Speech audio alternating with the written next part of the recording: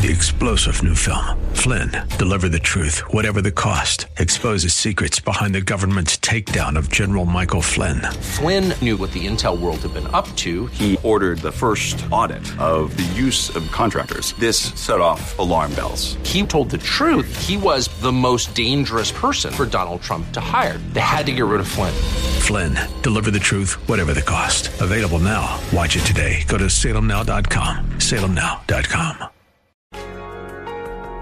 History has clearly shown that Christ is required to overcome the natural tendency of powerful forces to destroy God-given rights, including the right to hear and speak His truth.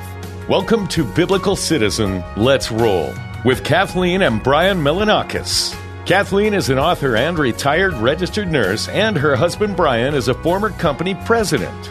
Kathleen and Brian are here to discuss current events from a biblical worldview and how we as believers can be salt and light in our culture and in the political arena.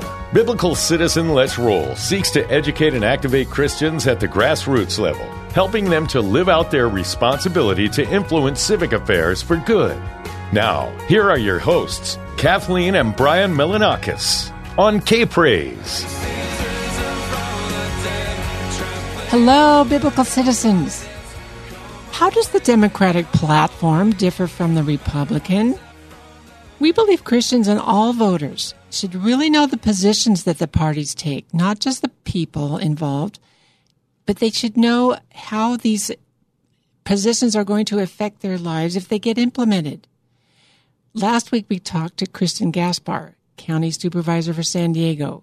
We learned about some of her positions.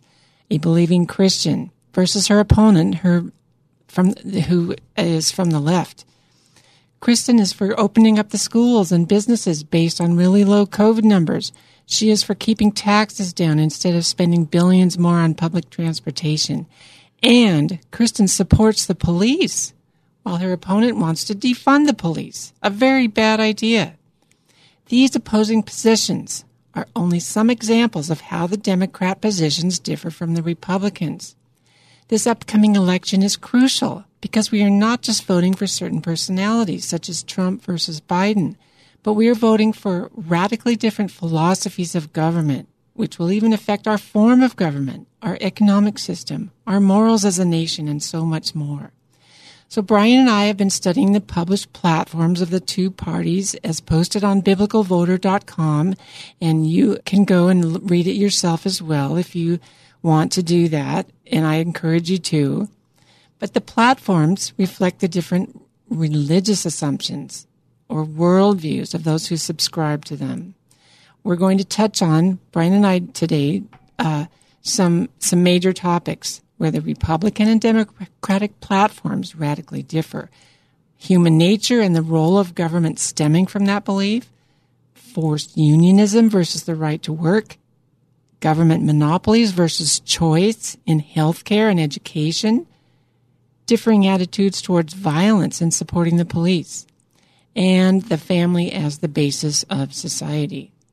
Let's start with human nature. That's something that really is often not talked about when you're talking about politics. And we have to admit we got a lot of these ideas, or were reminded of these ideas, by Charlie Kirk, who's a phenomenal leader for Turning Point USA, an organization that influences high school and college students. Charlie reminded us that progressives believe that man is basically good. Man does not need to change. It's the system that needs correction. Hence the need, if we don't like things, to tear down the system. Yes, and we see that happening. That belief is being acted out.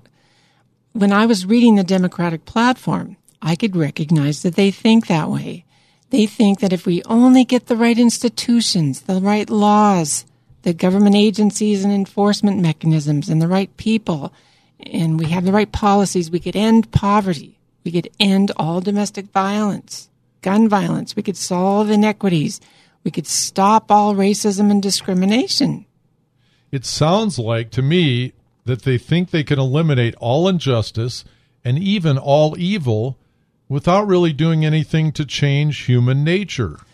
Well, they stated in their platform they think it is possible to end sexual assault, domestic violence, gun violence. They say we are committed to ending poverty, discrimination, and injustice. And how do they propose to do that without either changing human nature or what exactly?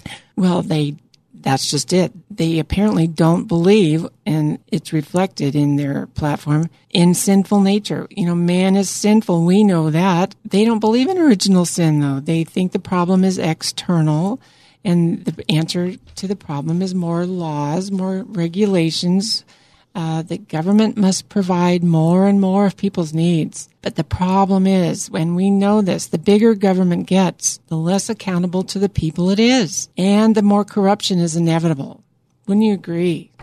Well, I do agree. I'm reminded of something that I was taught when I was young. Power corrupts, and absolute power corrupts absolutely. And I don't think that's ever more true than right now.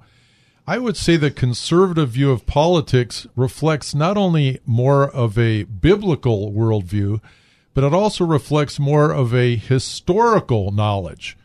In biblical terms, man's a fallen creature, and we're going to battle with evil until Christ comes again. We cannot completely eliminate poverty, violence, or solve all iniquities through social engineering. And I think the important thing is when we try to do that, we actually don't make things better. We actually make things worse, and history shows that. Our founding fathers knew it, and a Christian worldview is reflected in our own Constitution. We as Christians believe that God is higher than government, that checks and balances are needed, and that people must take responsibility for their own actions. Government does not have an unlimited role. The family, the church, the marketplace, voluntary associations, these are all bedrock institutions, and the role of government is to protect our God-given rights, not to solve every problem. And if you read the platform of the Democratic Party 2020, there is a government program for almost every problem imaginable. It's a 92-page document, and it says they want to increase funding for virtually every government agency. It starts out with COVID-19, which I can understand starting with that. They want to set up a national surveillance program, and they want to hire, quote, a minimum of 100,000 contact tracers. Now, this is despite the fact that if we look at the data, the death rates and hospitalizations are down. Thank goodness, finally. We talked about the H.R. 6666 contact tracing bill that's before the House of Representatives. We talked about that on our show recently. And I got to tell you, if people vote in the Democrats across the board, we're going to see more surveillance of our every move. Yes, and Joe Biden is proposing a national mandate for mask wearing as well. But it doesn't make sense to me at all that he's proposing this in the campaign now, because presumably, hypothetically, if he were to become president, that wouldn't be until January. So how does he know that we're going to need mask wearing well into next year and beyond? If it's based on the data, then how can he project so far ahead? And by the way, mask wearing is very controversial. A lot of experts, such as Judy Mikovits, who we interviewed, think that it doesn't do anything. It only impairs your breathing. Back to the Democratic platform, we can see that they want increased funding for many other government entities. Still within the healthcare arena, they want big increases for CDC, which I think has proved very unreliable. The CDC, through this whole COVID problem, has issued contradictory guidelines: wear masks, don't wear masks. The tests, admitting their own tests are highly inaccurate, admitting their numbers are off. We just learned more about that within the last week. They also want us to rejoin the WHO, which has been shown to be heavily influenced, unfortunately, by the Chinese Communist Party. The Democrats also want significantly more funding for all the local health departments. Now, this may sound good on the surface, but think about it.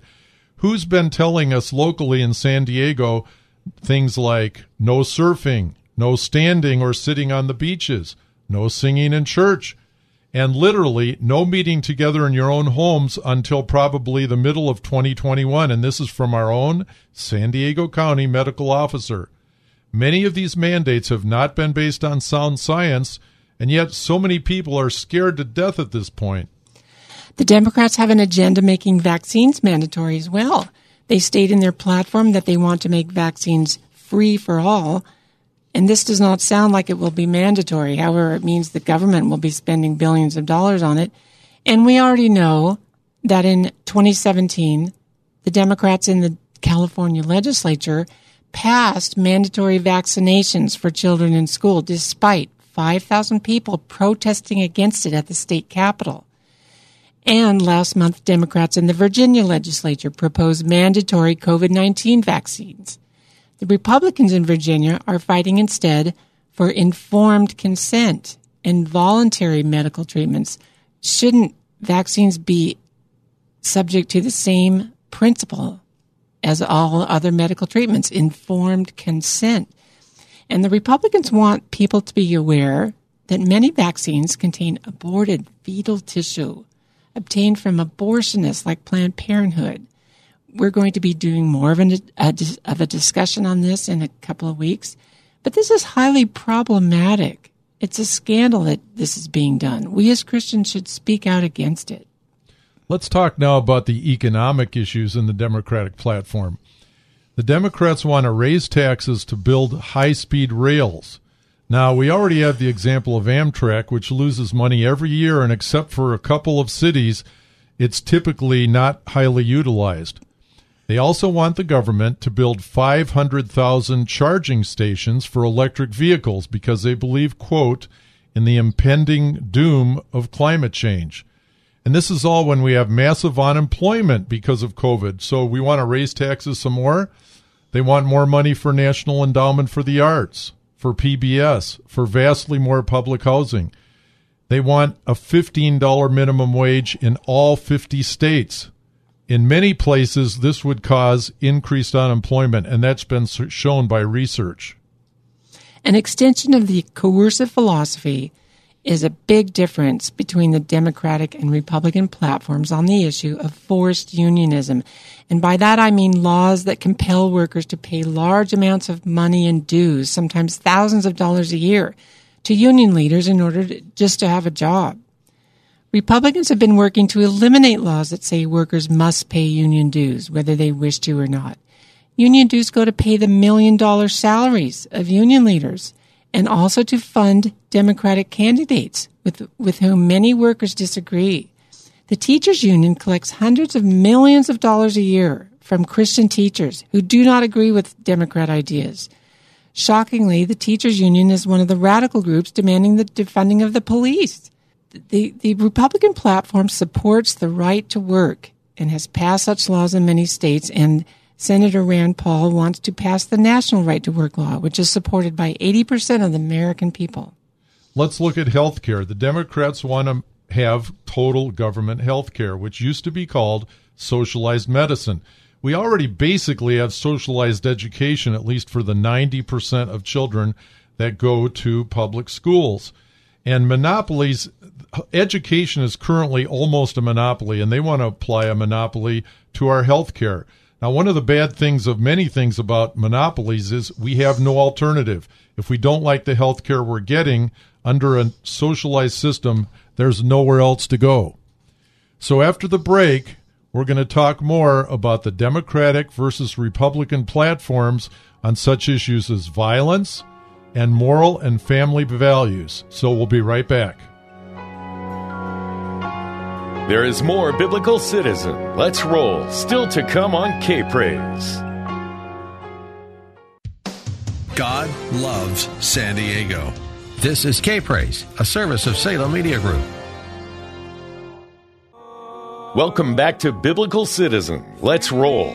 Now, here are your hosts, Kathleen and Brian Milanakis on K-Praise. We're talking about the differences between the Democratic and Republican national platforms. Let's talk now about differing attitudes towards violence. This seems pretty urgent, seeing what's happening in our cities right now. Christians believe in the Ten Commandments and God's unchanging word. They believe it profits a man nothing to gain the whole world if one forfeits one's soul, as Jesus said. I think it's important when we're looking at what is espoused by progressives that we understand that many of these beliefs come from a fundamental work or fundamental book that was written by Saul Alinsky. It's called Rules for Radicals. We've both read this book. Saul Alinsky was a mentor to many leading modern Democrats, and it espouses the philosophy that the end justifies the means, and you can use any means necessary to achieve social justice. Now, unfortunately, this sounds a lot like what the communist or Marxist belief is, and communist regimes were responsible for the deaths of about 100 million people in the 20th century. We must never forget that. And another characteristic of Marxist regimes is utopianism, the belief that government can solve virtually every human problem just given enough power. And this is what I was talking about earlier, when we don't even have to be Christians. We can just be students of history to look at, well, there's at least 24 countries from the Soviet Union to most recently Venezuela that have tried this approach, and they've universally ended in totalitarianism, murder of political enemies, censorship, gulags, persecution of Christians, and ultimately also economic collapse. And yet this utopian thinking keeps rising up, doesn't it? Yes, and it's a good question as to why. It seems to be that it's really a temptation to think that we can build a man-made utopia, something that will meet everyone's needs. And we've been talking about this, Brian and I, haven't we? That this keeps rising up, and we thought maybe it would subside after Reagan won the Cold War, or called off the Cold War. We ended that, but it has not gone away. No, it's more alive than ever in our universities, our schools, and many of our government agencies. Now, I realize there's many that do not connect the Democratic Party with this attitude, and we have many good people in our country, of course, that have been lifelong Democrats, but the Democratic Party of 2020 is just not alike to even the party of 4 and 8 years ago, much less 20 years ago. Let's go back to the issue of violence, for example. Look at the Democratic governor of our own state, Gavin Newsom. Look at the mayor of Chicago, Lori Lightfoot, the mayor of Portland, Ted Wheeler, Mayor de Blasio of New York, and look at what they're doing or not doing during all these riots and violence. Until the last week, none of them condemned the violence that's going on in our cities. What we heard is it's not a violent crime. Destroying property is not violence. At the same time, thousands of buildings have been destroyed. Many innocent victims have been injured. And yes, a number, including policemen, have been killed. President Trump's offered help from the federal level, and generally his help has been refused. So, I don't know. I think one can only conclude that progressives see this destruction as a result of this belief that the end justifies the means. Now, we do know that Marxists will not condemn violence if they think it furthers social justice or the revolution. Also, Democrats claim that Black Lives Matter, and we totally agree with that. Black lives, of course, matter. But, many of the businesses and homes destroyed by what I call BLM Inc., because it really is, and Antifa, many of these belong to blacks and other minorities. So the Democratic platform claims to champion minority rights, but the actions do not seem to match the words. And going back to the Republican platform, it states clearly that they believe in limited government and that they want to protect God-given rights as spelled out in the Constitution, and including the right to life and property rights. We as Christians believe that all lives matter and property rights matter. It grieves us to see the violence that's happening. We hate to see innocent victims hurt, no matter who they are, and we want to do anything we can to stop it. We've seen Christians go into Seattle, for instance, to pray for and try to help the victims there, and we've seen that recently in Kenosha, Wisconsin, and other places where they go and try to pray and help and do what they can and cry out to God to end this needless suffering.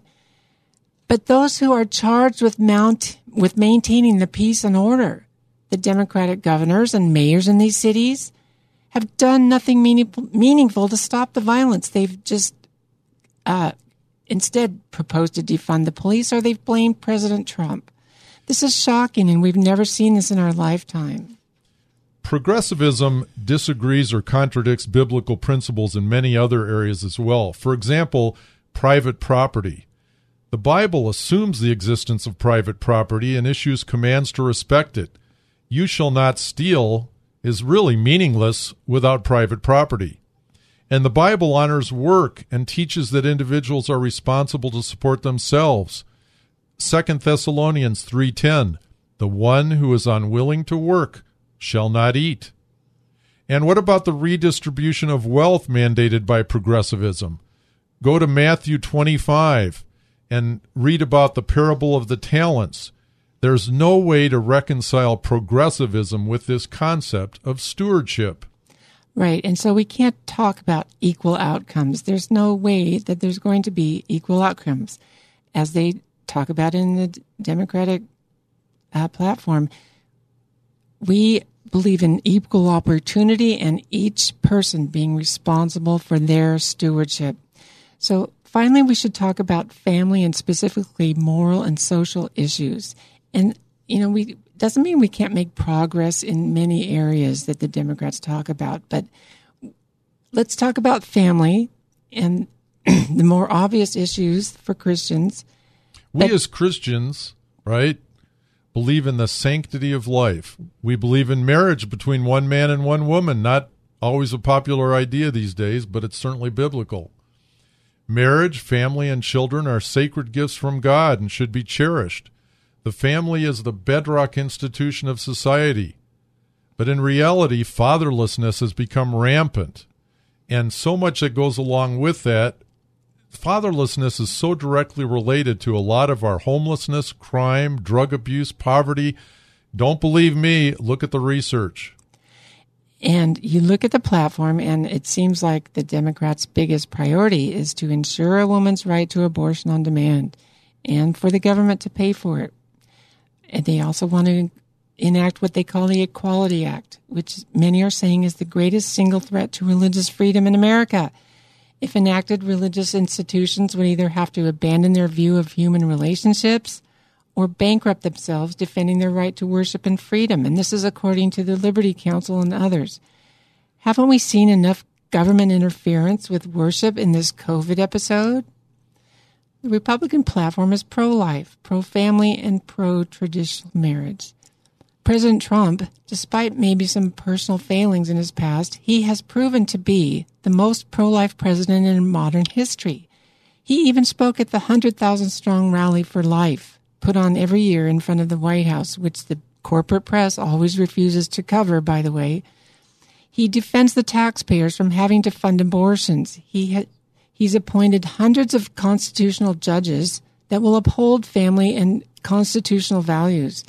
The Republicans oppose the so-called Equality Act, and Republicans believe that we must teach our young people the value of human life, traditional marriage, and the joys of family.